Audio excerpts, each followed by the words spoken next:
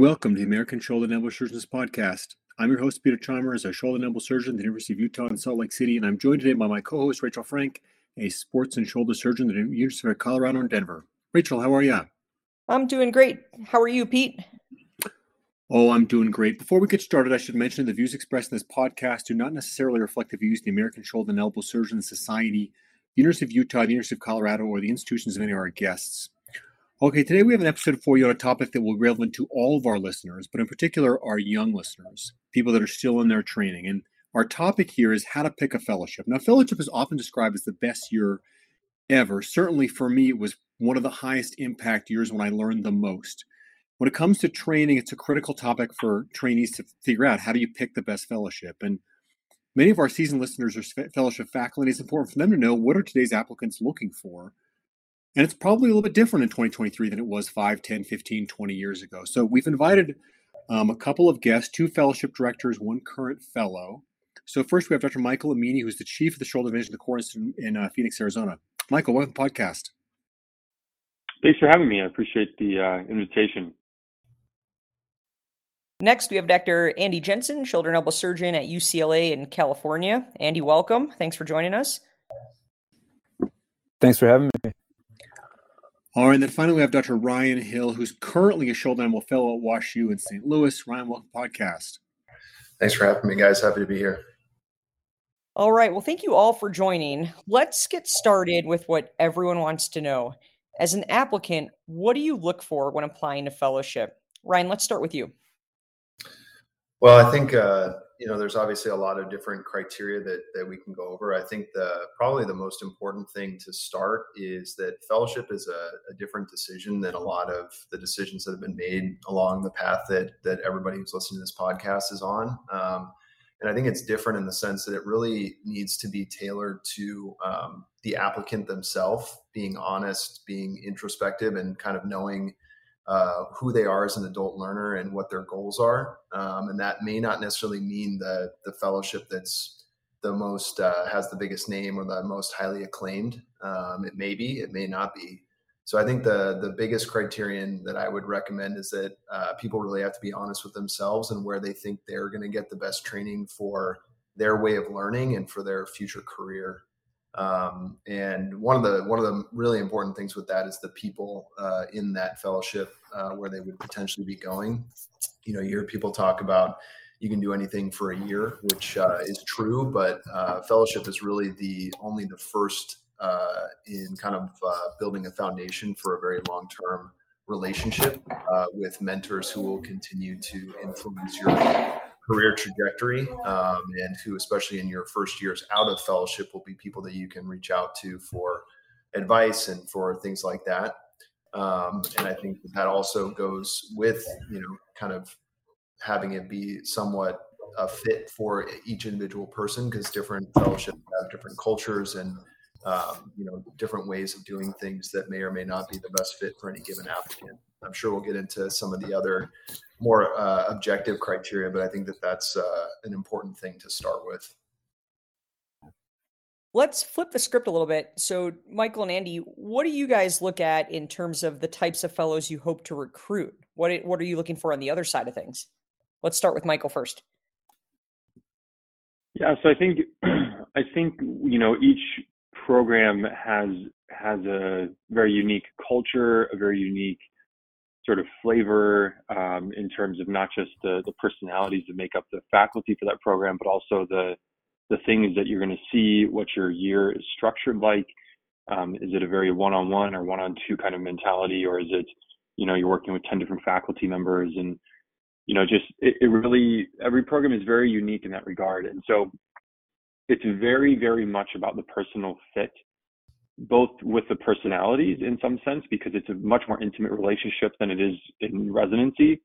We have 2 hands and upper extremity fellows here with us. Now, granted, we've got maybe a dozen faculty members, but nonetheless, it's much more intimate than having 20 or 40 or 50 residents around, and you work a lot more closely with them. It's at a higher level of education, higher level of discussion. There are people that, to Ryan's point, you talk to for years afterwards when they get on to practice and tell them about they ask you about what you would do, and sometimes you ask them what they would do when they get far enough out that you want to know their opinion. So it's the fit of the personalities, but also the fit of what they want to see.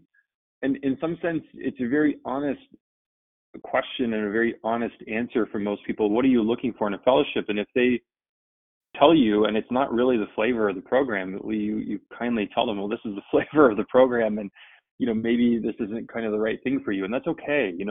It's not like residency where everybody's just sort of just looking for a spot. Now, granted, you want the best spot, but it's much more personal, much more intimate, much more like, I want this. Is this the right fit for me, for my education, and for the people I'm going to be with for a year?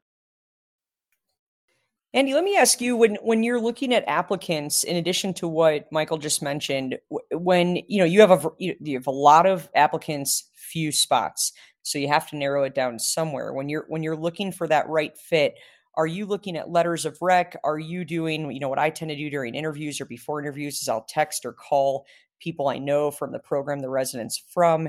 Are you looking more for that word of mouth? Because everyone has a good letter of rec, and while some are better than others, there's no bad letter of rec, right? There's just there's excellent ones, and then there's the other ones, but nothing terrible. So what are you looking for specifically out of that applicant to say they're the right fit for your program? Yeah, I mean, I agree. Getting a sense of people's personalities, I think, is really important. Just to kind of echo what Michael and Ryan have both said. I work with our PGY4 residents quite extensively here at UCLA, and I'm always telling them, whichever fellowship you go to, you're going to be really well trained when you're done. You're going to be able to be a excellent shoulder neurosurgeon, sports surgeon. But it's mostly about fit, and I think that's a tough thing to hear sometimes, because we're all try to be generally pretty objective people and type A and don't want to necessarily just like go with that gut, quote unquote. But ultimately, I think that's the best advice, is to apply broadly, see a lot of these places, meet a lot of, if you're an applicant, meet a lot of the faculty. If you're faculty, meet all the applicants, and ultimately go with what feels right.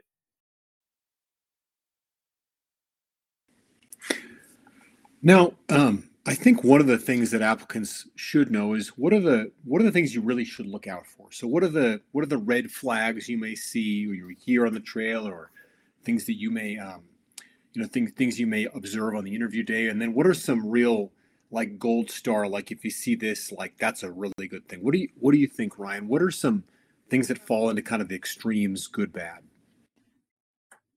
I think some of the, I guess, starting with the bad, is you want to have a comprehensive training experience.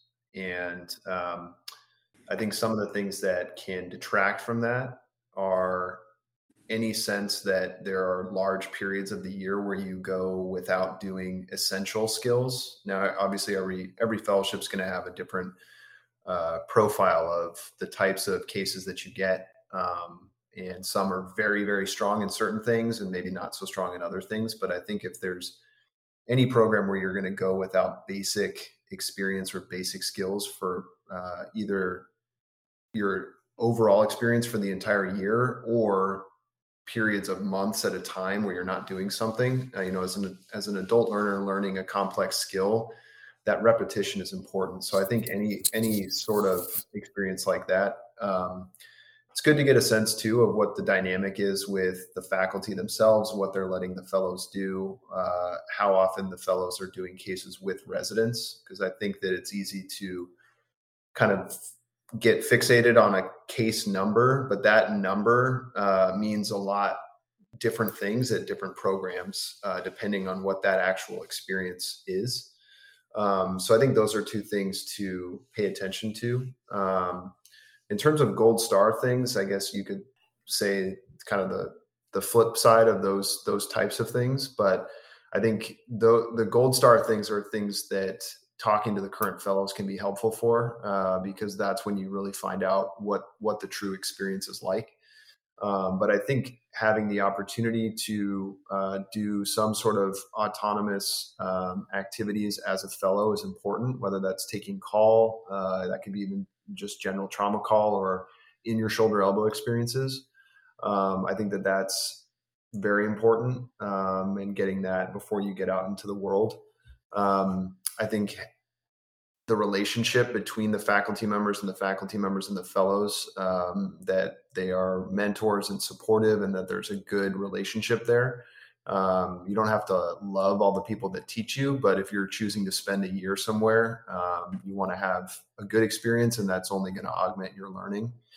And I think that, if there are opportunities for proactive learning, like a cadaver lab or other things like that, those aren't necessarily like, one of the maybe focal points or essential things, but those can really augment all of the learning that you're doing clinically, and really help you hone in on some of the things that either you don't see as much, or that you may not feel as comfortable with, or feel like you need more work on. What do you think, Michael? Anything else you'd add? Any other red flags, gold star kind of things when you think about fellowships, or as you advise residents that work with you? Yeah, I think it's you spend 5 years working very hard, very long hours, trying to learn, trying to take care of patients, trying to develop skills. And when it came to education, when it came to fellowship, I really, really wanted it to be about the education. Meaning that there were some programs that the fellows were almost used to a resident level of work, if that makes sense. To use an old phrase, right? They were scut monkeys. And that was very much a big turnoff for me. Even if it was a good education otherwise, I wanted to spend my time learning as much as I could in a very, very short year in a complex field, right? I mean, everything we subspecialize in is far more complex than you ever realize before you get into it. And so it's a very finite amount of time. And I didn't want to be there filling out FMLA paperwork 2 hours after my attending went home from clinic at 7 p.m. and I go home at 9. That just wasn't the kind of place that I wanted to be. I still was busy in my fellowship. I did my shoulder elbow fellowship at the Cleveland Clinic, and it's not like we had easy hours or anything like that, but my time was very educationally based. There were conferences, there were clinics, there was, operating days of my attendings, and I wasn't there to move their practice along, if that makes sense. I was there to learn from my education. And so that big principle, I think, has really resonated even with how we sort of treat our fellows here. Like, my practice runs with or without my fellows present. In fact, they're really only with me a handful of months of the year. So the other 2/3 of the year, then I'm fellowless. So I wanted a program like that. That's kind of how I want my time with my fellows to be now. And that was really important to me. And then the rest of it really came down to the things that I wanted to see. I really wanted to focus on shoulder arthroplasty, not just that, but that's where I really wanted to really sort of, if I ever had to say, this is the one thing I'm going to do forever, that was it. And my program was much sort of heavier in that. And I was really thrilled with the people I was able to train with in that regard. And I still got a good education broadly in shoulder and elbow, but I really sought out what I was looking for in that regard from a clinical perspective, what I wanted to do long term. What about you, Andy? Anything else to add? Yeah, I'd say one of the pieces of advice I give to our fours is to prioritize complexity over volume. You're gonna get, when you're out in practice, many reps are doing a primary cuff or a primary shoulder arthroplasty, for instance, but you might not see, big time revisions, APCs, different scapula stuff, tendon transfers. Even if you don't want that as part of your practice long term, I think seeing that in fellowship is being done by a world leader, sort of an expert in that field, is really invaluable. So I would say, to phrase it to your question, Peter, what would be a red flag? I would say maybe not seeing like a high level of complexity would be, for me at least, I'd recommend that. That'd be a program you might want to stay away from. Peter, can I add one more thing? Sorry, I totally agree with what Michael and Andy said. I think those are great points. One additional thing that I thought of, which I think has changed a little bit with some of the new fellowship regulations, is clinic exposure. It's the thing that nobody gets excited about, but I think in the past there were certain fellowships that did not give you much clinic exposure, and again, it's not the thing that everybody wants to go to their shoulder fellowship to learn how to do complex cases. But Peter, you gave me this advice at one point that, your clinic is really the bedrock and the foundation of your entire practice. And you could be a technically skilled surgeon, but if you're indicating the wrong patients for the wrong procedures, that's obviously not a great thing. And I think that shoulder is complicated, and it can be really challenging to figure out which patients need surgery, which don't. And then even in the post-op period, what should a cuff look like at 2-4 weeks from surgery? And you're only going to learn that in clinic. So I think that anything that would be a red flag is any experience that indicates that your clinic exposure is kind of either kicked to the wayside or not as present as it should be. Guy, you made so many great points there about balancing clinic and the OR and the relationships. And Guy, really glad we had you guys on to talk about this. One question I wanted to ask is about the balance between complexity and volume. And is there a point at which, even if the cases are complicated enough, you're not doing enough of them? So if you went to a fellowship and they were to say, we did 100 cases this year, is that a red flag? How do you balance those two things in deciding what you would want to do in terms of which fellowship you want to go to? Yeah, certainly. I mean, something like an outlier like that would be concerning for sure. But one of the panelists, Michael Ryan, already said this, I think, but so the quality of the case, I always think is more important than strictly the volume number. So if it's, 300, 350, 400, 500, as the most important thing is the quality of the case. And, you don't want to be double scrubbing. You want to be with someone who's actively teaching, who's sort of, a dedicated teacher who wants you to kind of graduate autonomy, eventually take over the kind of the role of the lead surgeon. So yes, there are probably some outliers, but in my sense is that none of the fellowships that are out there have that low in numbers. It's more about the quality of the reps, I think.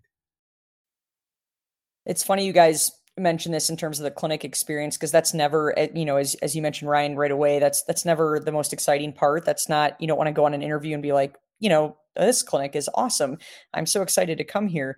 But when I think back to my fellowship, and I did sports, but with a heavy shoulder exposure, the clinic part is probably what helped me the most in my first year. But that was also complemented by the reps. So the high volume also made it more familiar in that first year to do cases, and it wasn't a case the first time. I will tell you, and as I help with our fellowship from a training perspective, the feedback I get, and maybe the fellows just don't like the OR, but the comments we get are that the clinic is, for their experience with me, one of the best they have all year. And simply due to the fact that it's so busy, we see so many patients, they're actively involved in the decision-making, and they see the pre-op, they see the immediate post-op, and then they see the 2 or 3 month follow-up. And then when they rotate back on, they get to see 6 and 8 and 9 month follow-up. And it's important, especially for our young listeners out there, to understand you need to know what a cuff should look like at 4 weeks and at 8 weeks. And you need to know when you might need to consider an injection or taking them back to the OR.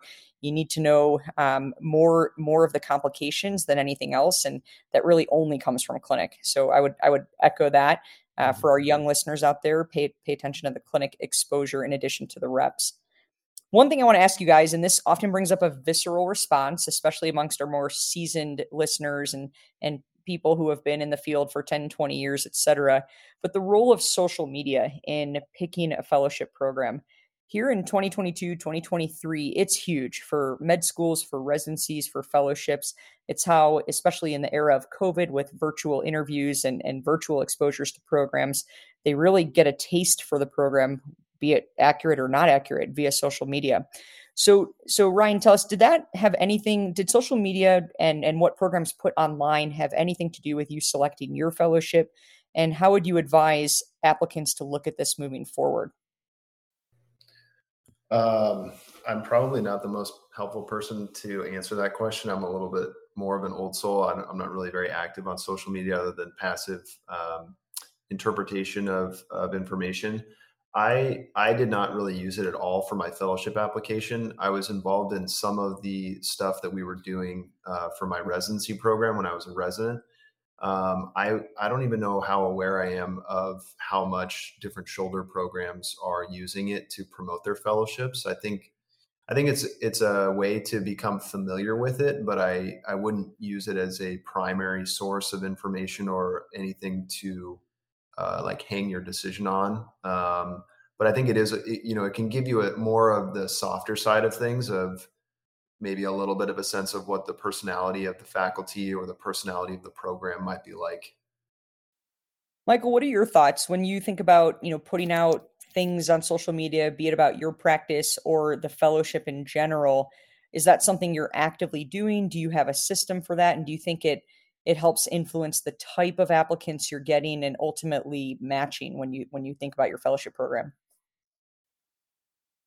Yeah, when I when I'm present on social media from a professional standpoint, it's not really necessarily about the fellowship. It's really just about sort of engaging the professional community. And so for whatever sort of comes about that secondarily is just sort of whatever happens in that regard. It's not necessarily to promote the fellowship. I think fellowship, at least my sense is that social media for fellowship is a little harder to do because it's so much smaller, right? We go from orthopedics, which is, I don't know, whatever the number is now, maybe 1,000 residents a year, down to every subspecialty, which is between 50 and 200 people a year in sports, or in my case, shoulder and elbow. It's a very small field, and so it's kind of hard to like have enough engagement out there and enough people who are even looking. Right, there's 50 applicants or so for your shoulder and elbow. That's not many viewers to really put out a ton of effort on social media. So I don't know that it'll be as important as it seems to be becoming for residency. It seems to be becoming a bigger thing to try to show off what the culture of your residency is like. But it's because there's more to show off, right? Programs are a whole lot bigger than fellowship programs. And the audience is also much larger, right? You have hundreds and hundreds of people looking as opposed to 50 or 100 or 200. Andy, any additional thoughts? Do you think if a program does not have a social media presence, and again, we're talking 2023 and maybe 5 years ago, different story, do you think that that's a turnoff to today's applicant? And think about the medical students and residents that you work with, and not just, the shoulder and elbow surgeons that you work with. Do you think social media is something that programs need to utilize to attract top candidates, or do you think not so much, and word of mouth is, and mentors telling their residents, this is where you got to apply, this is the best fit for you, et cetera? What do you think about it?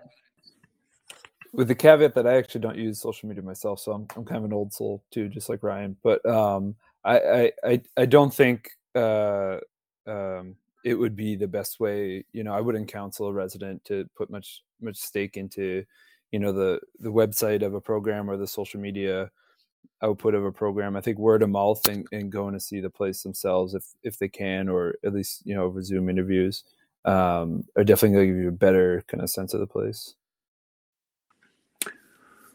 All right. Now, earlier you guys really mentioned how important relationships are. We've heard discussion of how important complexity is. Certainly one of the ways you get to that is you could work with someone who's like super famous or amazing. So one of my questions here is, what are your guys' thoughts on that? If you're an applicant and there's like one specific person you were like, this person I'm obsessed with and I really want to work with this program, should you try for that program? What if that person leaves? What if that person you don't click with because they're one single person? Like, do you think that's a good way to pick a program? Is that a bad way to pick a program? What do you think, Ryan? I think that can certainly be a factor. I don't think it should be the one deciding factor, but it can be, depending on the person and depending on the interest, it could be, one of the main factors. I think taking a step back from that would be, again, kind of being honest and introspective, is why do you want to work with that person? Is it just because they're famous? Because if that's the reason, then that's probably not a good reason. But if the reason is they do X, Y, and Z cases, and I am incredibly interested in those, I'm going to be doing those in my practice, I want to do research on those things, then yeah, maybe that is a reason. And I think that, like you kind of implied, getting a sense of if that person's going anywhere, if they're stable in the job that they're in, is a smart thing to do as an insurance policy. But I don't think it's unreasonable to have that be a driving factor, just with kind of some self-honesty and with some precautions. Certainly, I think you and I both, made our decision to work with the world famous Jay Keener, and I don't feel bad about that decision. So I can see it being a positive, but it can be a risk. I mean, I also went to work with the world famous Dr. Lisa Gallitz, and she promptly left for Mount Sinai. So it can be a risk. It cuts both ways. What do you think, Andy? Do you think this is a good way to make the decision, a bad way? Yeah, I think that's a big thing to consider. Going to a fellowship for one specific person is just, because of the way our fellowship application and then where it starts is laid out, it's a year and a half later. It is a big risk. So, in general, all things being equal, I think it's probably better to go somewhere that has multiple mentors that you could see yourself clicking with. That being said, in the situation like what Ryan laid out, I think that would be, totally reasonable and worthwhile endeavor to pursue. What are your thoughts, Michael? Is this reasonable, unreasonable way to make the decision? I love the bait you're throwing out, because I'm 100% with you on this. I think, the having variety in the faculty. I mean, it's almost like going to play college basketball because of the coach, right? And there's musical chairs all the time. People are moving, and you go there, and then all of a sudden you're left, thinking like, do I still want to be here? So I that was really, really important for me when I was looking at fellowship programs, was variety of faculty, not just like the sheer number, but also just variety amongst the things people did and where they trained, where they came from. What was really important to me, maybe even among the top one or two things that I was looking at, aside from like the things that they actually did, the actual education that I would get there. But that was a very, very important thing for me when I was looking at programs. If it was just a one-on-one 12-month relationship, even if I really thought highly of that person, it was a bit of a turnoff for this exact reason. All right, let me ask you guys a somewhat similar question, but also not at all similar. So I'll just put it with that. When applicants are looking at fellowships, one of the things they're often thinking about is jobs, their future job. And so what would you advise the applicant in terms of looking at their fellowship as a job opportunity? If they want to work in the city that fellowship happens to be in, should they go to that fellowship? Should they go to a different fellowship to avoid potential future competition if they're not going to get hired at the place of their current fellowship? How would you advise them? Because I think this is a common source of anxiety for fellowship applicants. It's something, there's even rumors of programs having quote unquote non-competes when you sign a fellowship contract, which to my understanding is actually not a thing, but correct me if I'm wrong, if you guys actually know of that. A lot of rumors, I haven't heard of anything actually being implemented with that. But it causes a lot of anxiety, and a lot of people might want to do a fellowship, say here at the University of Colorado, because they're dead set on working in Denver and Boulder. But sometimes fellowship faculty don't want to train their competition. And so if there's no room to hire a partner, that can be a little bit challenging. So what would you say, Michael? Let's start with you on that. What are your thoughts on this topic? Yeah, it's so different depending on the environment of where that program is. I think, like for us, we've had some fellows. In fact, one of ours is probably going to stay in town, but not with our group next year. But our city is also big enough and, relatively speaking, still underserved enough, despite how big Phoenix is, that it's okay. It doesn't give us anxiety to even think about that. Like that's good for him. If he's happy here, he wants to stay here. If that works out, great. But in different, cities, it can be much more saturated. And so the thought of having one of your trainees who you just taught all your tricks to then go, work a half mile down the road could potentially turn them off from even wanting to take you, right? If Phoenix was that way, where we were super saturated and really heavily competing against each other that way, if somebody told me they want to be in Phoenix long term, I could see how I would be turned off by that. So I don't know that there's a way to know that without actually finding out. By the time you find out, you've already kind of played your cards. I would almost just stay away from the topic as long as you can help it. I think not wanting to be in that city could not wouldn't harm you, right? Like if somebody interviewed with us and said, I don't want to stay in Phoenix, that's never going to hurt them, right? But potentially that's a little bit of a risk. If you tell a program, I want to go here and actually want to stay here, then there is a potential risk there.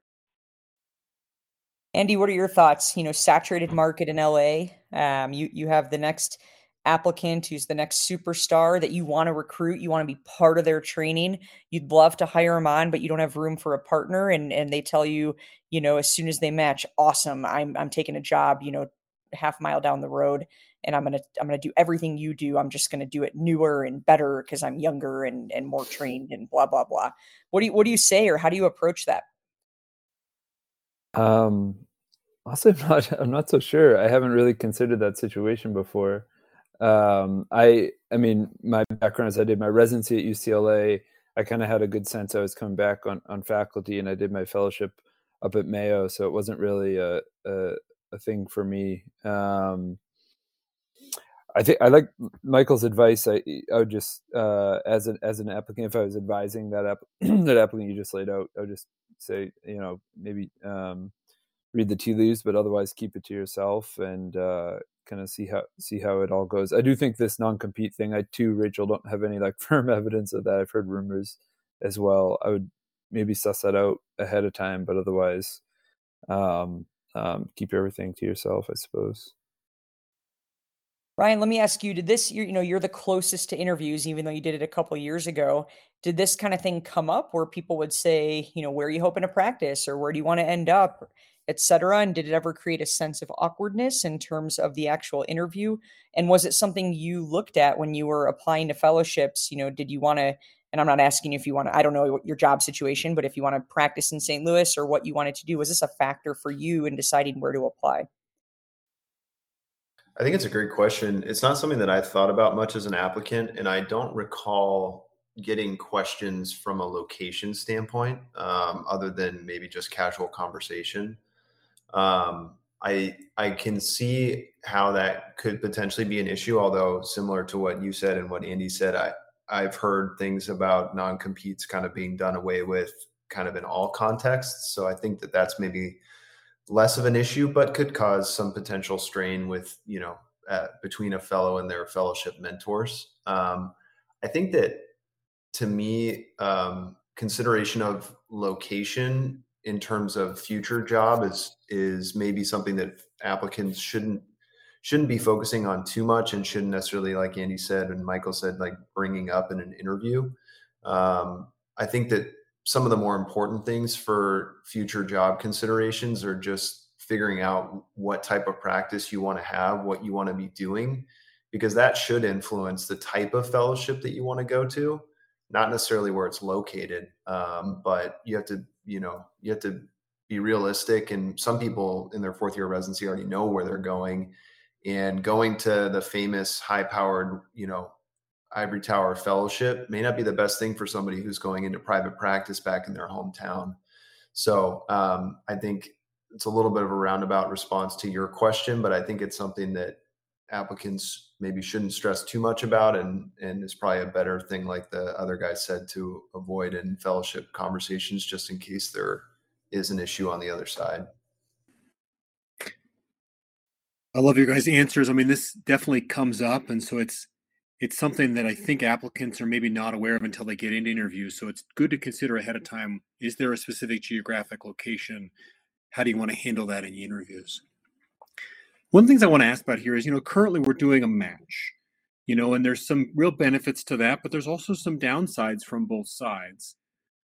What do you guys think? Should we continue with the current match program, or are there ways in which you think we could improve it as compared to how it currently exists? What do you think, Andy?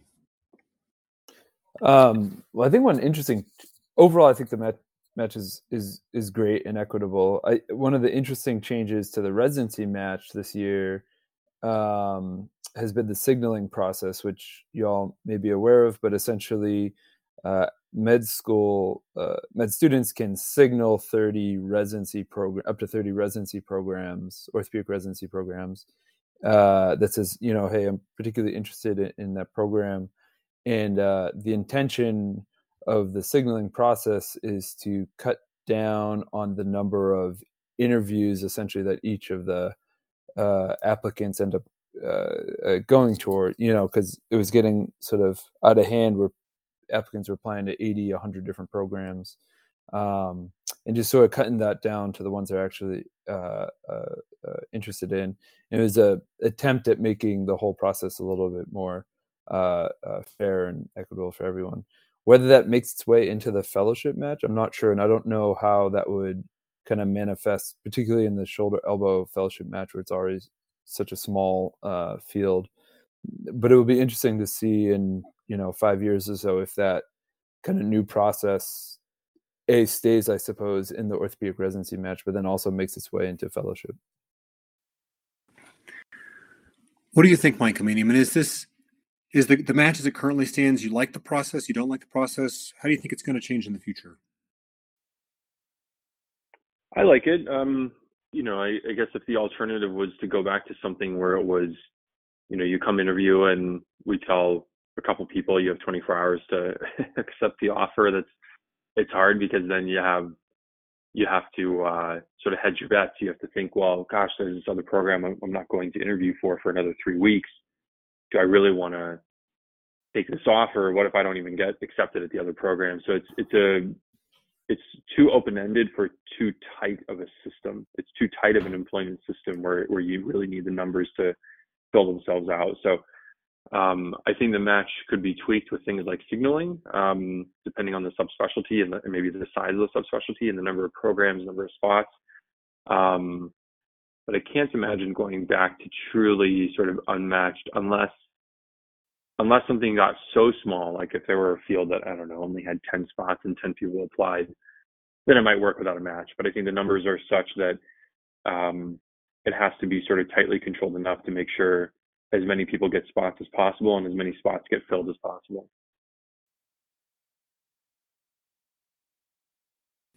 What do you think, Ryan? I mean, you're the one who's most recently been through the process. Did you think it functioned well?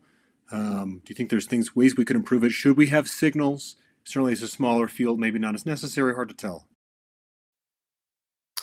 I don't have anything brilliant to add. I think Andy and Mike made good points. I think that I obviously haven't seen it from the other side, but having recently gone through it as an applicant, I think it went pretty smoothly. And I know that the ASES and Dr. Levine had made some significant efforts in the past, 4 or 5 years to try to improve the match process specifically for shoulder and elbow. And I think it functions pretty smoothly. I think part of that process was trying to avoid some of the kind of the backdoor conversations, but those happen regardless. I think that the signaling thing is a nice way for applicants to kind of have, I guess, somewhat of a analogous process and be able to indicate interest in kind of a controlled fashion. But I think overall the match, given the kind of the considerations for how many applicants there are and how the process works, I think is, at least for the time being, is a good way of doing it. Let me ask you guys, one popular thing that's really occurring now, and I think I've seen an increase in this in the last 5 years, is applicants pursuing 2 fellowships, be it sports and shoulder, shoulder and trauma, shoulder and hand, or whatever fellowships it might be. What do you guys think about this? And do you think it's necessary? Do you think it's just trying to increase our attractability in the job market to have that special niche that no one else has? What do you think about traveling fellowships, not through the societies, but going abroad, spending time, in France or Germany or Australia or wherever you might like to go before starting your actual job? Ryan, let's go right back to you. What are your thoughts on this? Obviously, you picked your fellowship, but did you give consideration to 2? And what do you think about 2 fellowships? I think it really depends on what the applicant wants to do. Through the process of my residency training, I was always interested in upper extremities. So I considered hand and kind of peripheral nerve surgery for a little while and thought maybe I would want to do kind of a, comprehensive finger to shoulder tip type of experience. But some advice I got from one of our hand faculty was that you really, in a year of training, you can't learn how to do that many different things really well. So I think if somebody is truly wants to be a hand surgeon and an elbow surgeon and a shoulder surgeon, then doing 2 fellowships is probably the way to do it if you really want to be proficient at all of those things. I think for anybody applying into shoulder who is thinking about a second fellowship because of, I think, kind of the old dogma that shoulder jobs are hard to find, or at least, purely shoulder elbow jobs are hard to find. While that may be true to some extent, I think that is becoming less and less common as more and more places, both academic and private, are realizing the value of truly having a shoulder and elbow fellowship trained person in their practice. So I don't think that people need to feel that they should do another fellowship because they need to have, some other skill set or a side gig or other cases that they can do because they're not going to have enough shoulder things to do. I think, it's another year. People talk about potential future income loss, things like that, which may have more or less importance to people depending on their financial situation. But I think that if the reason is to get additional training for the reasons that you want to have a particular type of practice, then it's reasonable. But I don't think it's necessary, and people should definitely think about the ramifications of spending an entire additional year being a fellow or doing training. Rachel, was there a second part to that question that I didn't address? No, I think that's great. Let's turn it over to Michael. What do you think? Thoughts on 2 fellowships? Thoughts on those pesky sports fellows like myself who have an interest in shoulder and then want to do a second shoulder fellowship, or the hand to shoulder, et cetera? What are your thoughts here? We're very welcoming these days, Rachel. It's different than it used to be. So, Ryan had a good point about the finances of it. From a purely mathematical standpoint, I would have to imagine it does not pay itself off to do a second fellowship. But honestly, I would say I would probably ignore that statement, because if that's something that's important to you, you're so early in your career that almost becomes irrelevant, right? It's not math that you're looking at 30 years later. When you're looking at it on the front end, it will be fine. So even though the mathematics may not work out to pay off the loss of income and the year later start date, I would say ignore that. If you want to do a second fellowship, go do a second fellowship.